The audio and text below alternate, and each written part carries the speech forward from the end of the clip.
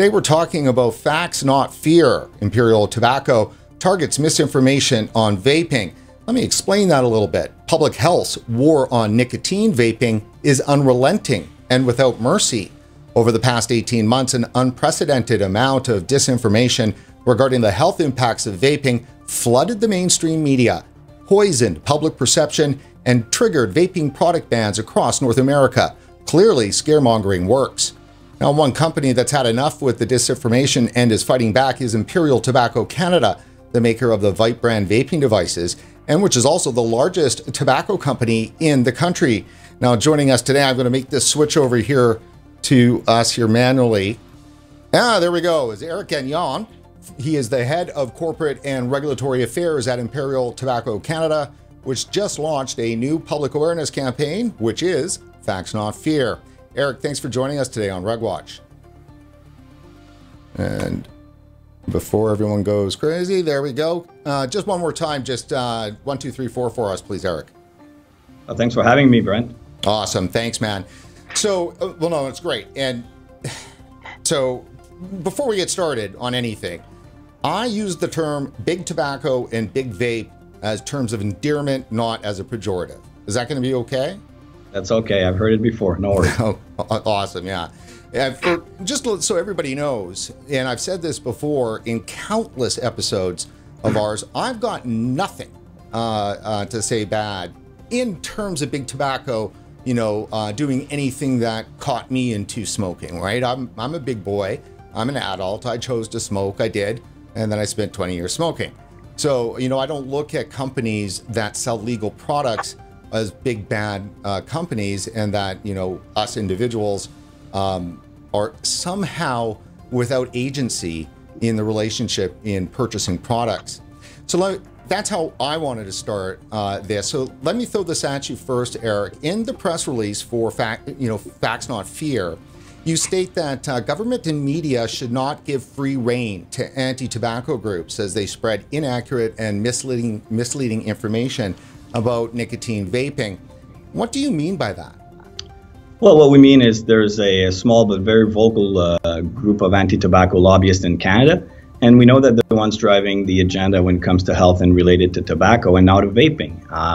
And what we're trying to do is there's a lot of misinformation related to vaping, be with the lung-related illnesses, be with the fact that youth vaping is an epidemic, or that the fact that vaping products are as harmful as traditional cigarettes. And because we're tobacco companies, our voice is not often listened to, and we thought it was important to speak out so that the Canadian population could at least understand that some of the facts that are being communicated are not accurate, and for people to make their own decision based on facts and not on a fear campaign led by those anti-tobacco lobbyist groups.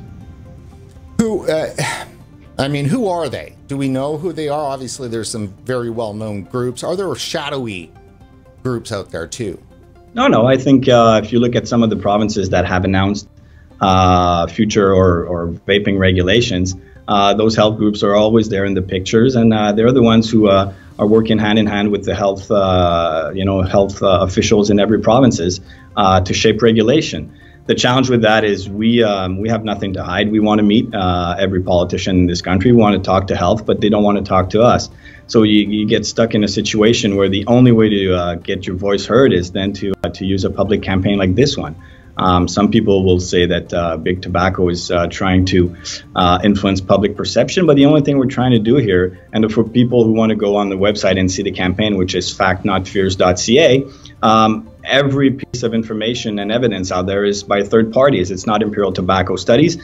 It comes from Public Health England. It comes from the FDA, CDC, Health Canada, and it's health experts around the world who recognize that vaping is less harmful than traditional cigarettes, and that if you're a smoker, switching to a vaping product is less harmful. Now, Eric, you're not able to see this, unfortunately, at the moment, so I'm showing our audience the Facts Not Fear website. And, you know, I said this last night on a little bit of a test stream that we were doing, and out of all of the executions that I've seen over the course of some years by tobacco companies and the larger vape companies and stuff, I thought this one was a fairly good one. Like, you're not holding back too many punches. You're identifying anti-tobacco groups. as playing a role. You're stating that maybe that role that they're playing is one that's outsized, you know, of what there should be, right? They're certainly not elected. So if they're not elected, who do they actually represent? I want to know who Lung represents. Who does Hart represent? What gives them the right to get in there in such a strong lobbying position and take a prohibitionist attitude and changing the lives of, you know, millions of Canadians? Yeah, well, I think what's been frustrating, there's a couple of things here. The first one is, as a tobacco company, we've been challenged, I'll say, for decades to come to the market with less harmful products for consumers, because we know the health risks associated with smoking. And now that we've done that, and that we're investing a significant amount of money to try, you know, to provide alternative solutions that are less harmful than cigarettes to consumers, then you have some health groups who are trying to kill the category. It's a world upside down right now. I mean, we're fighting with governments and health groups to try to defend a product that will take people off cigarettes. So that has been very frustrating. The other thing is some of these health groups are saying that they're doing this to protect Canadian youth. And this is where it's frustrating. And don't get me wrong, I mean, youth should not smoke and they should not vape. But, you know, vaping amongst youth in Canada is between 20 to 25% right now. Alcohol drinking with youth in Canada is around 50%, and marijuana smoking is around 30%. And yet none of these groups are advocating for flavors to be banned in alcohol or in marijuana, or for alcohol to be at 21 years old. And so really, if the objective is to protect Canadian youth, why isn't any of these groups advocating for the same restrictions on these other products that they are on vaping? And the answer is simple. I mean, it's been publicly said many times that these groups are more anti-tobacco than they are pro-health. They have said publicly that they want the legal tobacco companies to go bankrupt in Canada, and this is just another step in that direction for them. So obviously, I mean, we know this, and you don't know this too, is they see vaping as not as a tool to help save smokers' lives and reduce harm. They see it as a tool to keep big tobacco in business. Yeah, but the challenge is when you have, you know, groups like Public Health England, which is the equivalent of Health Canada, saying that vaping is at least 95% safer than traditional cigarettes.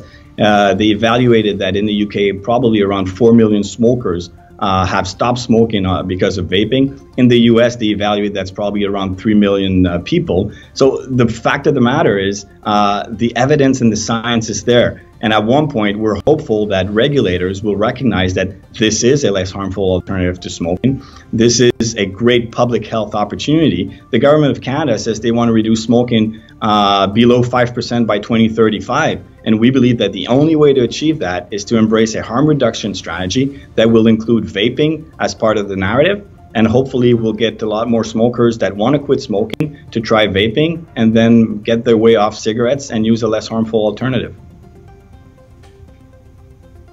It's a strange catch-22, isn't it, in a way, because these same groups back, you know, before vaping, back in the 1990s, when cigarette companies were looking to develop safer cigarettes, smokeless cigarettes and so forth, and there was a little bit of vaping technology developed around that time, but there were other things that were developed. They just absolutely lost their minds. There is just no way that we can trust the cigarette companies to make something that's safer, and they just always seem to be one step ahead of whatever thing you're doing that you thought that's what they wanted, and then all of a sudden becomes terrible and you can't have it. And they just seem completely a group of people that you could never satisfy their demands. Well, the challenge with that, Brent, is I think vaping is a good example in Canada for the story and for the people watching. Vaping was only made legal in Canada in May of 2018. And we weren't in the market before that. We waited for the products to be made legal before entering the market. But then, even before it was legal, there were thousands of vaping products available across the countries with thousands of vape shops selling them. At that time, those health groups did not come out publicly to challenge the government to do something about vaping at a time where youth vaping was still an issue. If you look at the data from Health Canada, it did say that youth vaping was increasing during that period. But the day that we entered the market, then vaping became the #1 public enemy in health, which just does not make sense. And again, the biggest losers in all of this, if you're going to, some of the regulation that are proposed is banning flavors or introducing nicotine ceiling or taking vaping products out of the stores where people actually buy their cigarettes, if that happens, the biggest losers will be the Canadian smoker who will not try vaping, who will not have access to a product that he will feel like he can actually switch from cigarettes, and the people will continue to smoke cigarettes. And that's really the real issue here and the challenge that we have. So let me first ask you this. I mean, all of these things that are going on that could force people back to smoking from vaping, why isn't that a good thing for Imperial Tobacco? Your main business is selling cigarettes. Yeah, but we're on a journey which we call transforming tobacco through our parent company, British American Tobacco. And the objective, we've been investing significant amount of money to put on the market potentially less harmful alternative. And now we're talking about vaping, oral nicotine is another one. And there's other means to offer alternative solutions to consumers. We know that the majority of our consumers want to quit smoking. And we feel it's our responsibility to offer them alternatives that will help them get off cigarettes if they want to. Don't get me wrong, we will always sell cigarettes as long as adult consumers want to smoke, but we believe it is our responsibility to offer them an alternative and some choices if that's what they want, and that's what we're doing. It seems to me that if you're selling a legal product, you're a legal company selling a legal product, you're in the marketplace, you've obviously been in the marketplace for a long, long time, why adults shouldn't be allowed to purchase your product seems to me to be insane. Yeah, well, you have provinces now are making vaping products 21. I've talked about this a little bit earlier, but if you're able to, go to war at 18, if you're able to buy alcohol at 19 or 18 and to buy cigarettes at 18 or 19 and marijuana, it should just make sense that you're able to buy a vaping product at the same age. Now, if society wants to have a discussion about the majority in Canada, that's another topic. But we don't believe that one product should be singled out.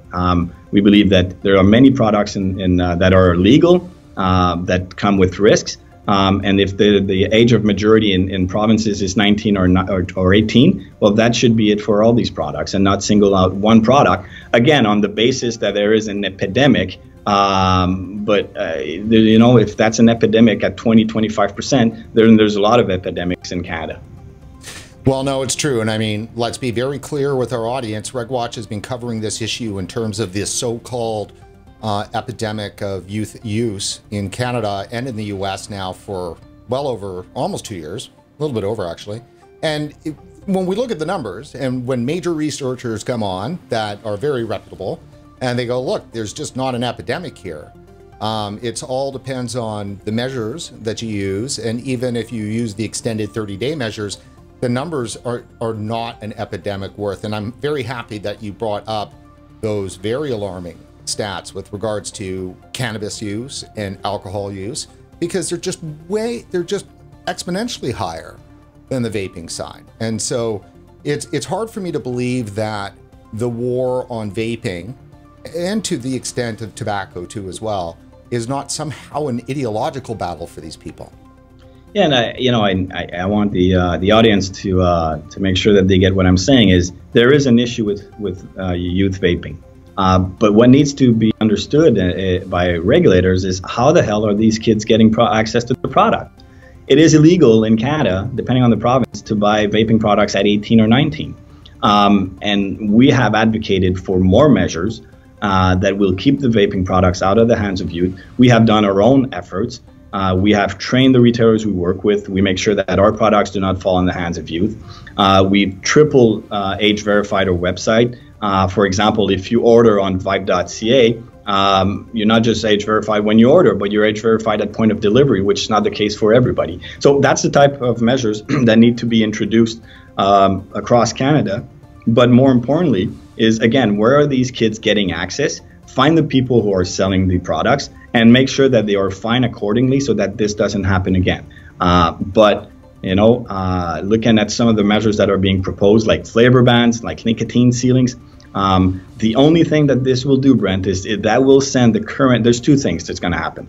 If you're not able to provide adult smokers that have made the switch from cigarettes to vaping, the product that they need to remain on vaping, they will either go and buy illicit products, which is an issue in itself when you look at, and we can talk about this, when you look at what happened in the US with illegal products, and now they're up to almost 60 deaths up there.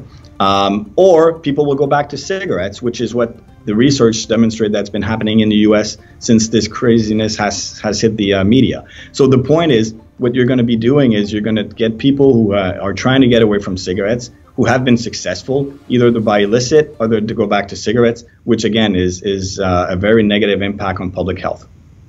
Yeah, absolutely. What I'm going to do right now, again, you can't see this. I'm just heading over to our RegWatch Live show links from an episode that we did December 3rd last year, and it's scrolling down through CBC's coverage. And so this is their Vape Fail series. The hope of vaping as a safer alternative to smoking is fading. We explore why. CBC News. The road to vaping. New survey shows dramatic increase in vaping among high school students. And then we have the Globe and Mail. With teen vaping on the rise, scientists still don't know how nicotine affects the developing brain. Again, more. USA Today. Vape juice can kill kids. A vaping law's slow rollout left them at risk of nicotine poisoning.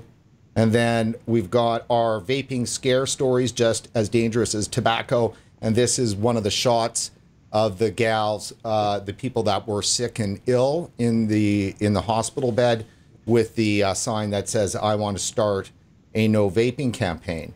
And over 5 million children and teens are vaping in the US, researchers say, and on it goes.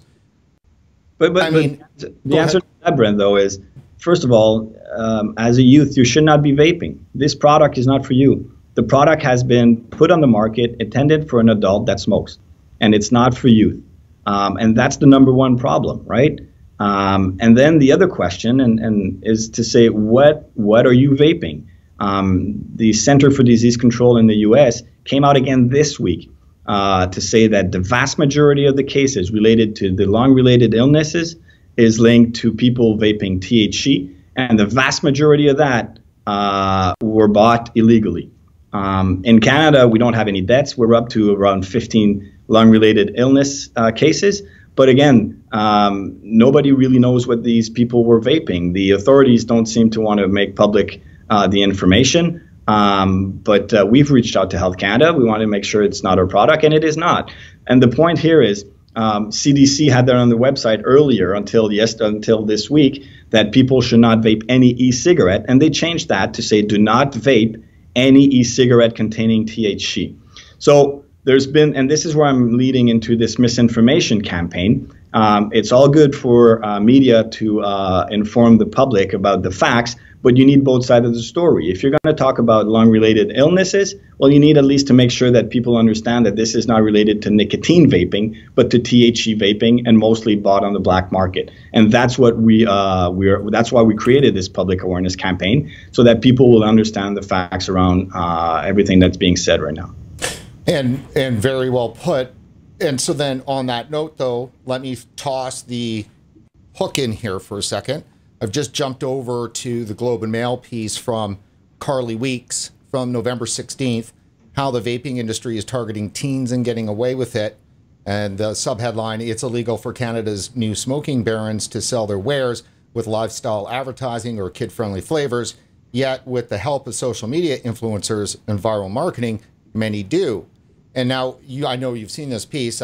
Just to remind everybody, it was about 4,800 words, which was a real piece of work with tons of examples of how some companies have, really transgressed the advertising issue here in Canada. And not just that, but street teams and everything else. And so I know that your guys' company have been hit a couple of times with some comments and critical comments with regards to, your streeters and your street teams and the events that are going on and stuff like that. Let me just put that to you. I mean, yeah. Do you feel that you guys have gone, Imperial Tobacco and Vype, you guys have gone too far in terms of targeting younger people, which can be misinterpreted as targeting youth? Well, the story by Carly Weeks on specifically that article, which you forgot to mention, is that all our activation efforts are age verified. And so the street teams, it's not like you're 14 years old and you can just walk in there and start having a dialogue about vaping. And the other thing is, before having a discussion, so you're age verified, once you've said that you're 19, let's say in Ontario, or 18, the next question is, are you a smoker or a vapor? If the answer to that is no, then we just say, sorry, we're not going to help you out. And that's the type of misinformation that is not being communicated. On the other hand, we know that there's a lot of people that are not operating under the current for regulation, either federally or provincially, and these needs to be addressed. And we've been advocating for that because, you know, the youth issue is making this, the vaping category is putting it in jeopardy. So we have no intention for youth to vape, because this is where we're stuck with flavor bans and nicotine ceiling. And the only thing we're trying to do is to talk to adult smokers that want to quit, and to let them know that there is a less harmful alternative if they want to try that. But with all the current potential regulation, it's going to be really difficult to do that. Yeah, and I think that's obviously one of the big issues. And I know that you've been around for a while and were vocal during the Bill S5 deliberations, which became the TVPA. And when the first language for Bill S5 came out, I mean, you know, we were the first. I know RegWatch was the first. As soon as I saw the no comparisons clause and the clamping down on what you're able to say, that became the biggest focus of our coverage during, you know, the whole Bill S5. Because, you know, where is the vaping industry going to be in an emergency, which we've just had, where they've got no access to mainstream media, to the tools, which is i.e. advertising? The only way any company, any industry can be in control of, you know, crisis communications. And let's look at this, and I'm going to be blunt because I've done this before. You know, CDC lied. They certainly knew exactly what they were doing from August 23rd up until last week. So, and they've been, you know, it's taken months and months and months to get them, and they've gone in steps and little steps of trying to, you know, until they finally did their mea culpa last week. So look, the CDC clearly knew exactly what they were doing. They were searching for a pretext, as all public health, that is anti-vaping and anti-tobacco, have been doing. And then as soon as they saw these lung injuries, they immediately saw that as an ability to crank up the hysteria, which they did. And it's almost brought down vaping. So, yeah, I can't even remember where I was going with that. This got me so mad just, you know, bringing that up.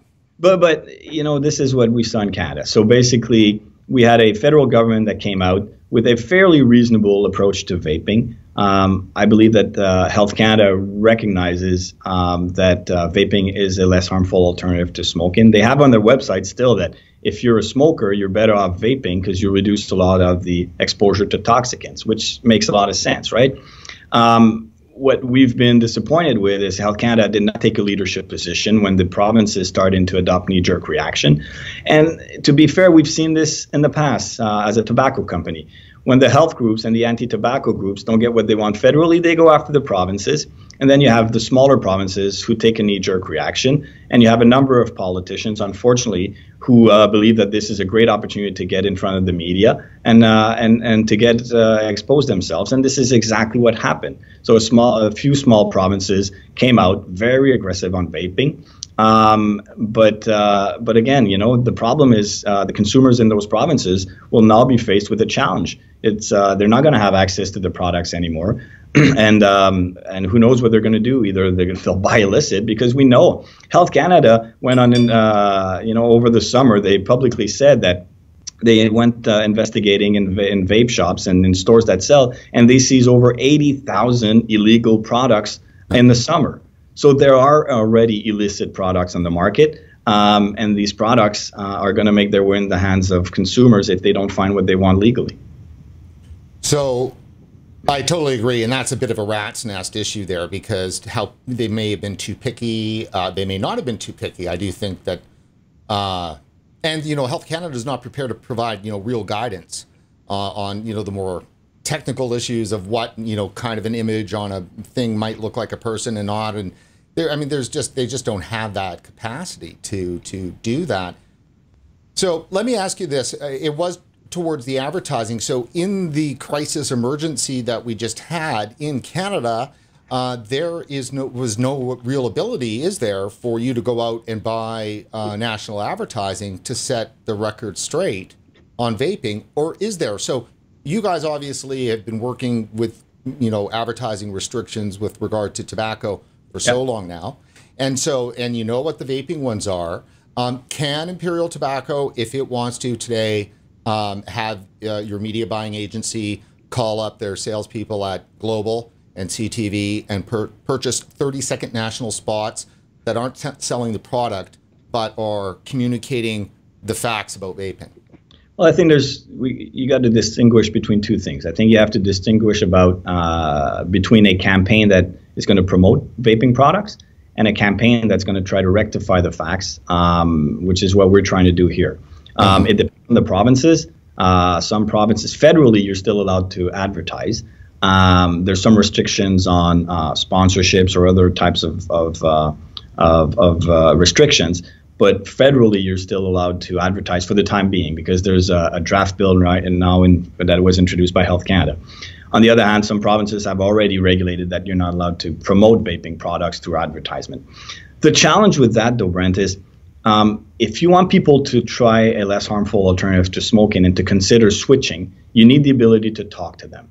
And I know there's been a lot of discussion, for example, about the ability to communicate in store, in convenience store. And we've opposed that, because if you remove the ability to tell an adult when they buy a pack of cigarette that, you know what, there's something that's less harmful than cigarettes, if you want to try it, we have it here. How do you want these people to actually consider switching from cigarettes to something else? And that's a little bit the challenge, right?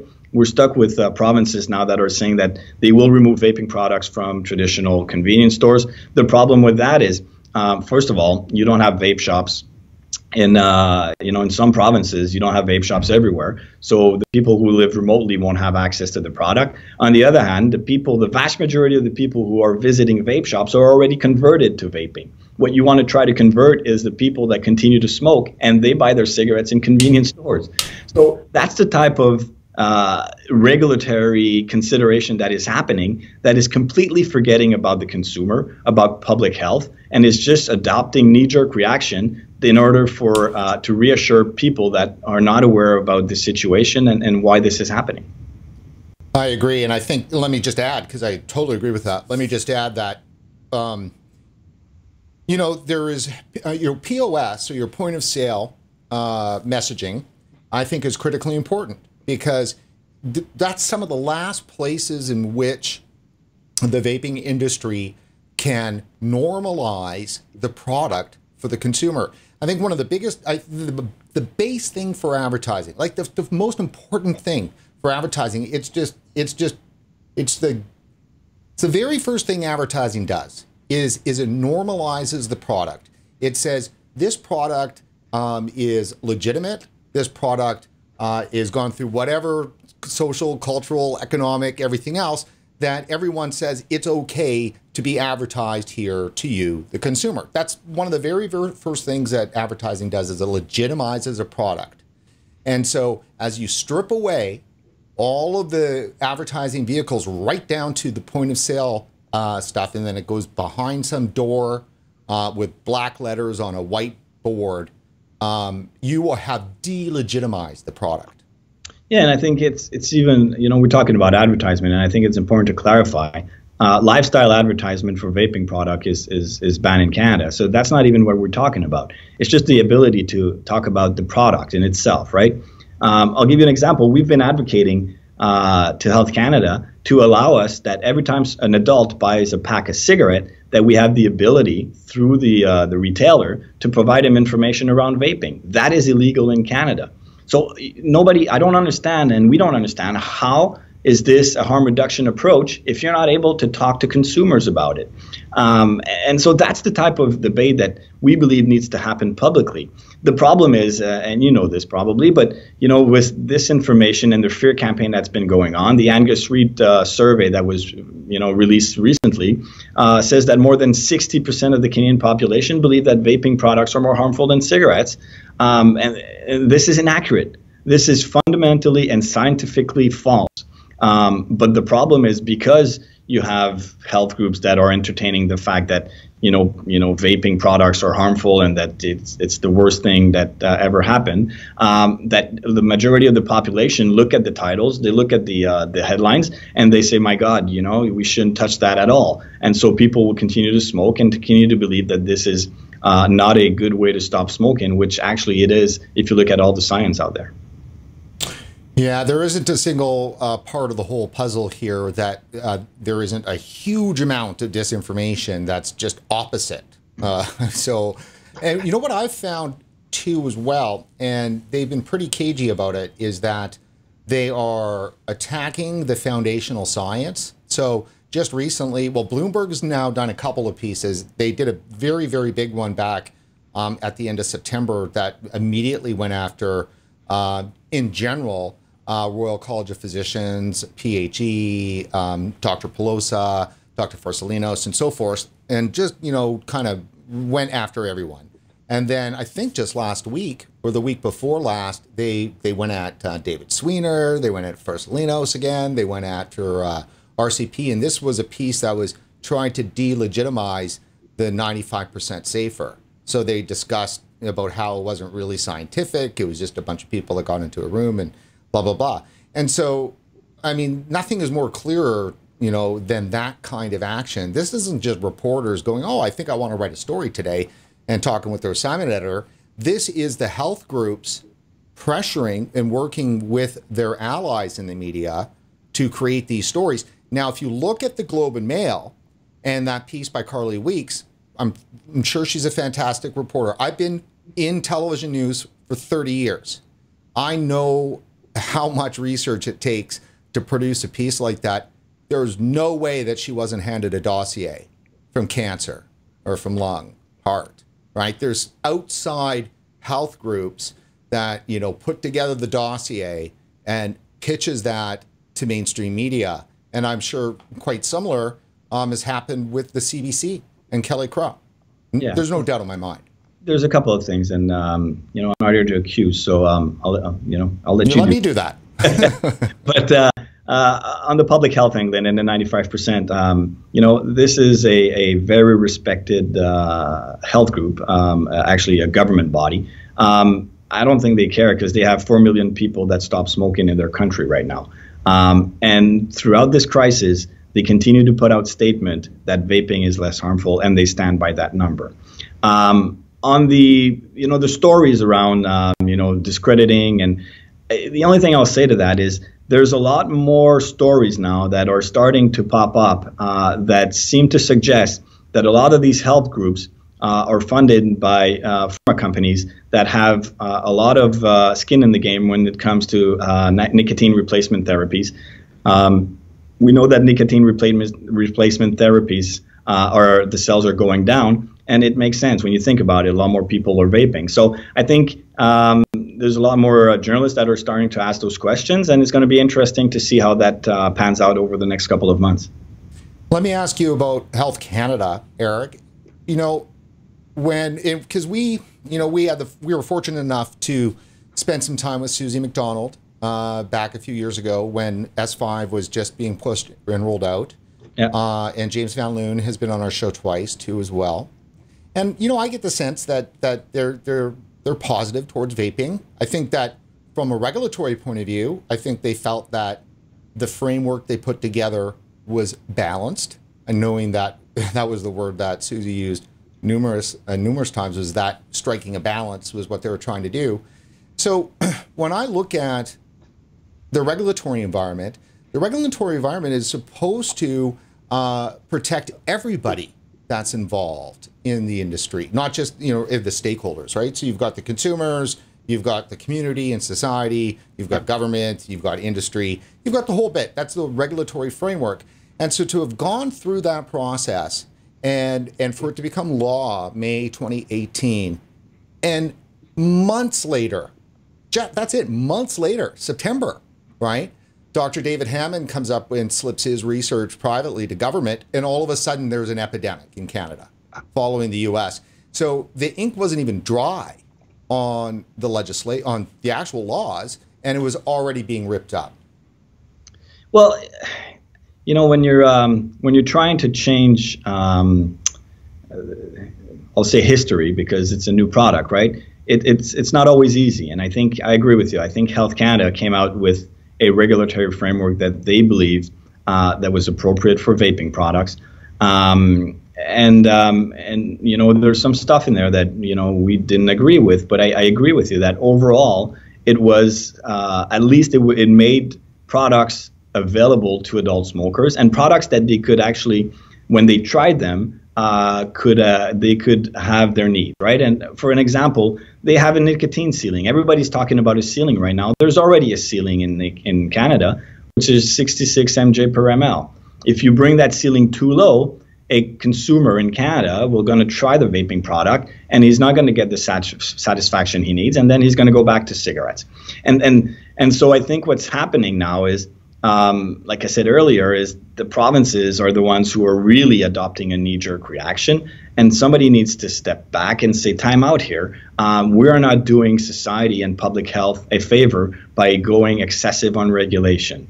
So we're hopeful that Health Canada will continue to play a leadership role. They will continue to, you know, don't adopt regulation based on public opinion that is not aware of what's happening, or based on you know, health groups that are lobbying to get excessive regulation.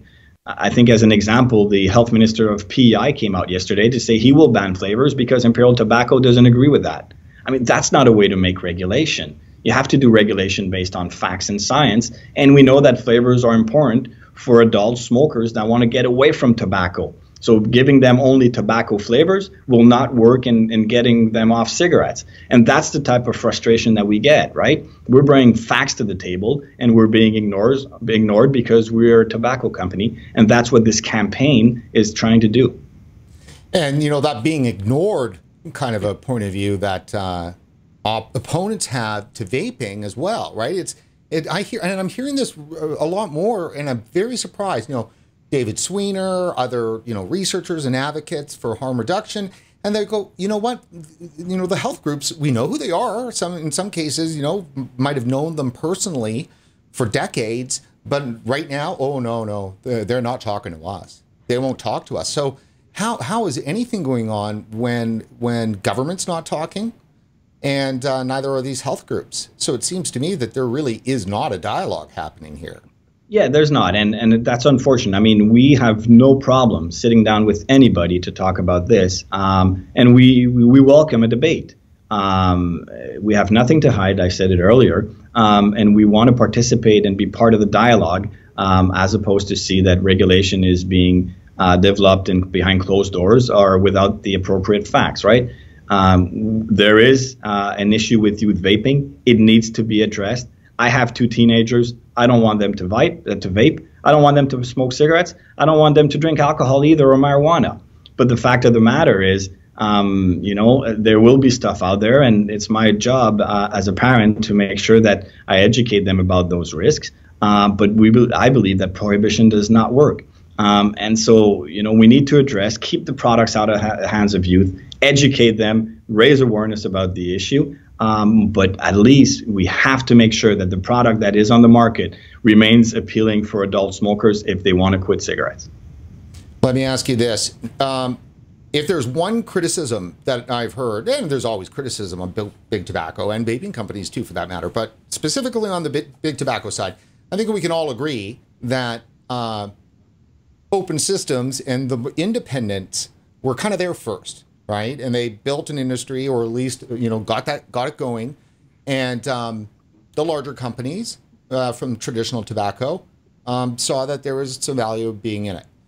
There's a lot of people who are very upset because they feel that the entry into the marketplace of big vape in Canada post legalization caused so many problems that it's put the traditional industry at risk. And I mean, I don't need to even, you know, qualify that. That's actually 100% what people believe. It's if you know, if Juul had never come to Canada, we wouldn't have had this problem. That's the thought. So not here to speak on behalf of Juul. I think they can do that themselves. But there's a couple of things, though. The first thing is, some people say they were here before. We weren't here before because it was illegal. And we would not enter a market if the product was not legal. So that's the first thing. The second thing, I said it earlier, is the youth issue was already on the rise way before the product was made legal. So attributing what you call big vape or tobacco companies to be the problem behind youth vaping is not accurate. Like I said, there was already youth vaping way before we entered the market. And the problem, you talked about open system. I'm not against open systems, but every time that you have a system that people can tamper with, you're exposing yourselves to a lot more issues. And that's exactly what happened in the US. So right now, the majority of the products that were seized illegally by Health Canada are not products that are coming from big tobacco, or by our company at least. So I think we have to be careful. These are general statements that anti-tobacco groups love to bring to the table, that are very, they look good in a headline, but when you actually drill down and look at the facts, this is very misleading. Do you think part of the plan and strategy from the anti-tobacco groups, the anti-vaping groups, has been to drive a wedge in, inside the actual total vaping community? I don't think so. I think their strategy is to try to kill the category as much as possible, which doesn't make sense when you think about it. Their objective is supposed to be to reduce smoking or reduce the health risk of smoking. And you have here a product that many millions around the world have demonstrated that it helps them stop smoking. And yet they continue not to embrace it just because a company like Imperial Tobacco is part of the business. This is where I question, and we question, are they really there for the health aspect, or are they there because they are more anti-tobacco than they are pro-health? So that's actually, as I was getting at, it's more ideology than it is, health oriented. Well, I think the question needs to be asked to them, right? To your I would point, love to do that. As we all know, they won't talk to us.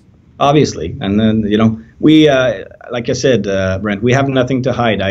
I speak to Carly Weeks whenever she wants to talk to me. I speak to every media in Canada. I will participate in any government meeting, and I will participate in any public consultation. But the only thing we're asking is the ability to have the dialogue, and for regulators to consider the facts and not be swayed by opportunistic lobby groups that are pushing for one side of the story. And they're pushing fear. I mean, that's really the key thing here, isn't it? Well, when you look at the vaping debate public or over the last months, it is very focused on fear. I agree. Yeah, and one of the things from an academic kind of point of view, we've really entered into a phase in the 70s, actually, thanks to postmodernism and a few other things, to where, a culture of fear really developed. And for that to develop, you actually need to attack authority. So like the authority of knowledge having authority, so veracity, actual truth and knowledge. Because, a fact can be a fact, but it not necessarily be true, right? Because facts are like that. But where knowledge should actually be true. And so if you have knowledge that's actually authentic and true, then you can have proper dialogue. But knowledge, and it comes from the science, right? Because when you look at the science on vaping, if you find the good, and I mean good, I mean it's just properly done science. The other science that's out there that gets all of the ink in the media, it's just screaming headlines of fear and alarmism. Yeah, but if some health groups wants to do that, they're allowed to do that. And what we would expect, though, is regulators. That's their role. That's their role to come out publicly and to balance that debate, to come back with the facts, to say to the population, this is inaccurate. What's creating the lung-related illnesses is not nicotine vaping. If you're vaping nicotine from a credible and legal source, this is not the issue. If you are buying from an illegal source and vaping THC with vitamin acetate E, who seems to be the issue, that's the problem. And that's what we need. So some health groups will always push for that. But the regulators, as they are elected by the population, we believe that that is their responsibility to bring back the facts to the debate and to put together regulatory frameworks that would consider these facts and not act on fear.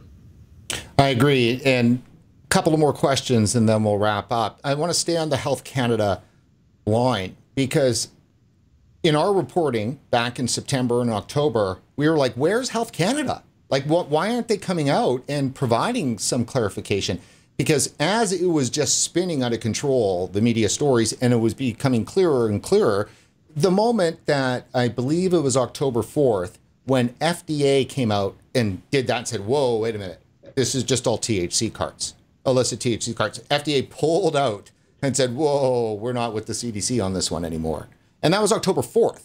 So that should have been enough for Health Canada to have gone, okay, and they're obviously talking back and forth, and to get out there into the marketplace and provide some clarity for Canadians and consumers and all the, hundreds of thousands, if not over a million Canadians who use vaping products. And then their family. So, 4, 5, 6, 7 million people out there that are directly connected with vaping in use and family and worried and concerned about family members. And instead, it was allowed to poison the entire environment and social circle around every single vapor.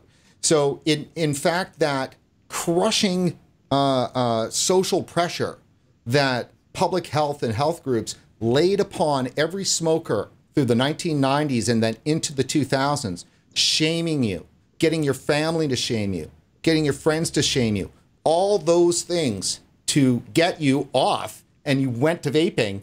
They turned all of that faucet right back on and destroyed the virtues of vaping. Yeah, well, and the challenge here is, not the challenge, the disappointing part of all of this is that fear campaign is working, right? Most provinces have come out to say they will further regulate vaping, but not just regulate, because we will support reasonable regulation that will protect youth, but excessive regulation. So most of the provinces said they would do that. The Angus Reid survey demonstrated that the vast majority of Canadians now think that vaping is more harmful than cigarettes. So that fear campaign is working. I've said it earlier, I think Health Canada continue to do the right things. I believe that Health Canada continue to believe that vaping is less harmful than traditional cigarettes. But in a perfect world, they would have played a leadership role like they did in marijuana before it was made legal, right? They would have sat with the provinces. They would have tried to find a regulatory framework that was according for the vaping category. We're still hopeful that that will happen over the next couple of months. Now, you've been hearing the language, I'm certain of it, on the provincial level. They've been making comments that Health Canada got it wrong.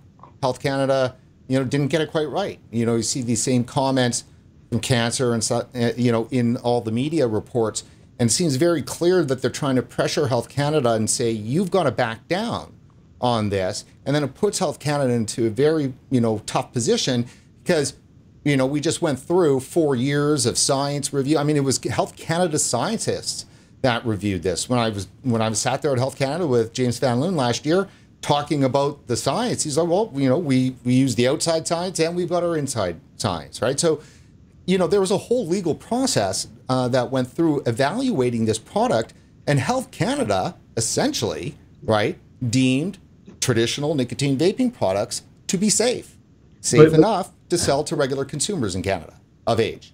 I agree. And blaming Health Canada for the current situation is inaccurate. I mean, Health Canada put a framework that, for example, you are not allowed to sell a flavor that could be appealing to youth, such as confectionery. That is already illegal. And why do you need an extra set of regulation on flavors? It's already illegal. But what you need to do is you got to make sure that the current regulation is enforced.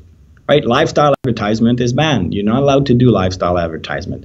There's a number of things that are already illegal in this country that continue to happen, and provinces continue to, go after new regulation that will not be respected or that will send consumers to the illegal market. While the priority would be to enforce the current regulation, it is illegal today to buy a vaping product if you're not 19 or 18. And the question remains to us, how are these kids getting access to the products? Well, I think some of the research actually shows that a lot of it is social. It's social sharing. Yeah, but so first of all, the majority of the research in Canada and the US, when they ask youth why they vape, the number one reason is not flavors. It is because they're curious and because my friends are doing it, right? And for social sources, I think some media reports suggest that a lot of the kids are buying them online, buying them bulk, and then selling them in the schoolyard. For example, you're not allowed to buy on Vype.ca bulk products. If you do, we block the order immediately. Nobody should buy bulk vaping products for your personal consumption. And then if you get them from social sources, like I said earlier, you need to educate young adults that buying for underage people is illegal. The same way you would not buy cigarettes, you should not buy vaping products. But then again, this is education, awareness, and enforcement. It is not prohibition. So as we're getting close here to finishing up, I think, first of all, I'd like to ask you this, because we're on the flavors. Vype has a lot of flavors. And obviously, Juul just announced recently that they're going to be pulling a bunch of their flavors off the Canadian market. I think mirroring pretty much what's going on in the States. What's Vype going to do? Because, I mean, you're a flavor company. Well, first of all, we don't have lots of flavors. We have some flavors, but we're not pulling our flavors out. We're continue to be confident that the people using Vype are adult smokers that wanted to transition away from cigarettes. They want the research demonstrate that these people want flavors. They don't want tobacco flavors. They want other flavors to be away from tobacco. And we believe we have the responsibility to continue offering those adults the product that they want to stay away from cigarettes. So we will not remove flavors from the market, nor do we believe that flavors are the issue related to youth vaping. Like I said earlier, the reason number one is because my friends are doing it or because I was curious about it. So, removing flavors, I think, is not the solution to the problem.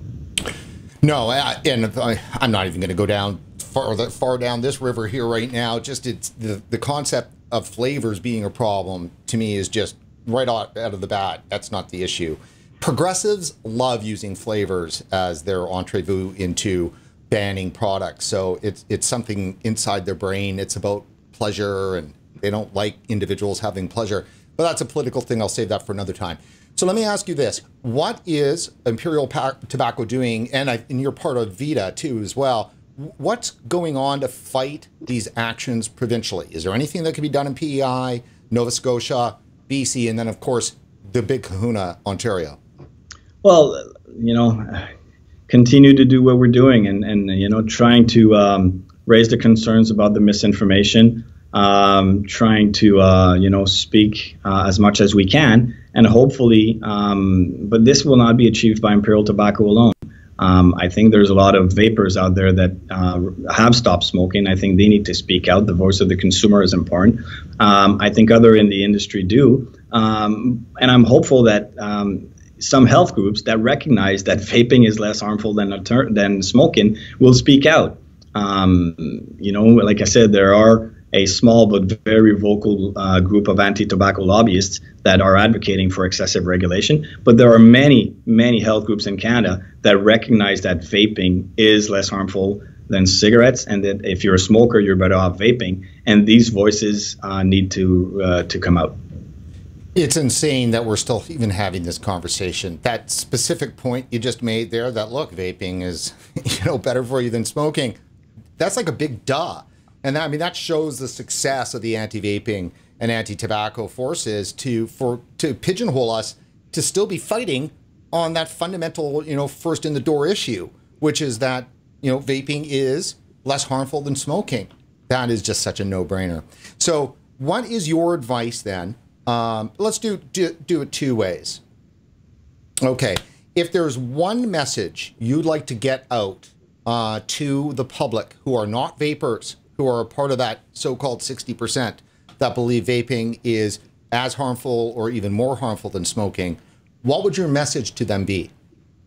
Well, I think the message is you need to understand the facts, right? The facts are that vaping is less harmful than cigarettes. The facts is that vaping is not for youth. It is a product that is intended for smokers, adult smokers that want to quit smoking. And that the issues related to lung-related illnesses is not created by nicotine vaping, but like I said, in the US by public health authorities, is linked to vast majority of these cases are linked to THC mixed with an ingredient which is called vitamin acetate E, which is, by the way, already banned in Canada. So I think in a short answer to this is please get the facts right before making an opinion about vaping. And you can go to factsnotfear.ca to do that. You can do that. And for anti-vaping groups, what's your message to them? Well, I'm not sure it's worth it because I don't think they listen to me. But nonetheless, I would believe that, you know, the objective is to put the objective of public health at the core of this. And I believe that there is a proper way to regulate vaping category that would protect the Canadian youth while allowing the vaping products to remain an important alternative to smokers that want to quit smoking. And that, I believe, comes with making sure that there's access, that the product contains the flavors that consumers want, and that there's a nicotine ceiling that is high enough so when the smoker tries a vaping product, he has what he needs instead of just saying, I don't like this, and then go back to cigarettes. And finally, in terms of the provinces, which do seem to be the ones that are kind of driving the bus right now, in terms of all the restrictions, what's your message to them, and specifically making sure on the flavors, convenience store, advertising side, what's your message to the provinces? Yeah, I almost want to be careful because it appears when we ask something, governments do the opposite. But at the end of the day, I mean, I don't want to repeat myself, but again, it's, you know, base the decisions on fact. I think there's an enormous potential for public health here, and it would be just very negative for Canada to just adopt a regulatory framework that would kill the vaping category. And there are millions of smokers in Canada, and we know that a lot of them want to try quitting smoking. A lot of them have tried through nicotine replacement therapies that did not work. And the evidence around the world suggests that vaping is a tool that can help a lot of people quit smoking. So I think it's just to make sure that that framework that they will introduce will continue to consider the needs of adult smokers when they want to try a vaping product. And then finally, for the campaign here, where are people going to be able to see it? Are you guys buying media, print TV? What's the plan? Yeah, so the objective is to raise awareness about this campaign as much as possible. So I think the Canadian population will see it appear over the next couple of weeks. But in a very easy way is to go to factsnotfear.ca, and you will find all the information there. Great. Oh, 1 sec. Sorry about that. Well, that's awesome. Well, look, Eric, I want to thank you so much for joining us here today on RegWatch. And man, good luck to you. Thank you very much for having me. Yeah, you bet. Well, that's it for this edition of RegWatch, everyone. And actually, let me just make sure that the gear is actually doing what it's supposed to do. Here we go. Thank you. Well, that's it for this edition of RegWatch, everyone. So please go to support.regulatorwatch.com, take a look around, decide if you want to give us a hand, because we could use your help, and that's how we make this content happen. So dig into that wallet, find a few dollars, toss them at us. You'll be very happy you did, and of course, so will we. And when you're online, don't forget to like us on Facebook, and please follow us on Twitter. For regulatorwatch.com, I'm Brent Stafford.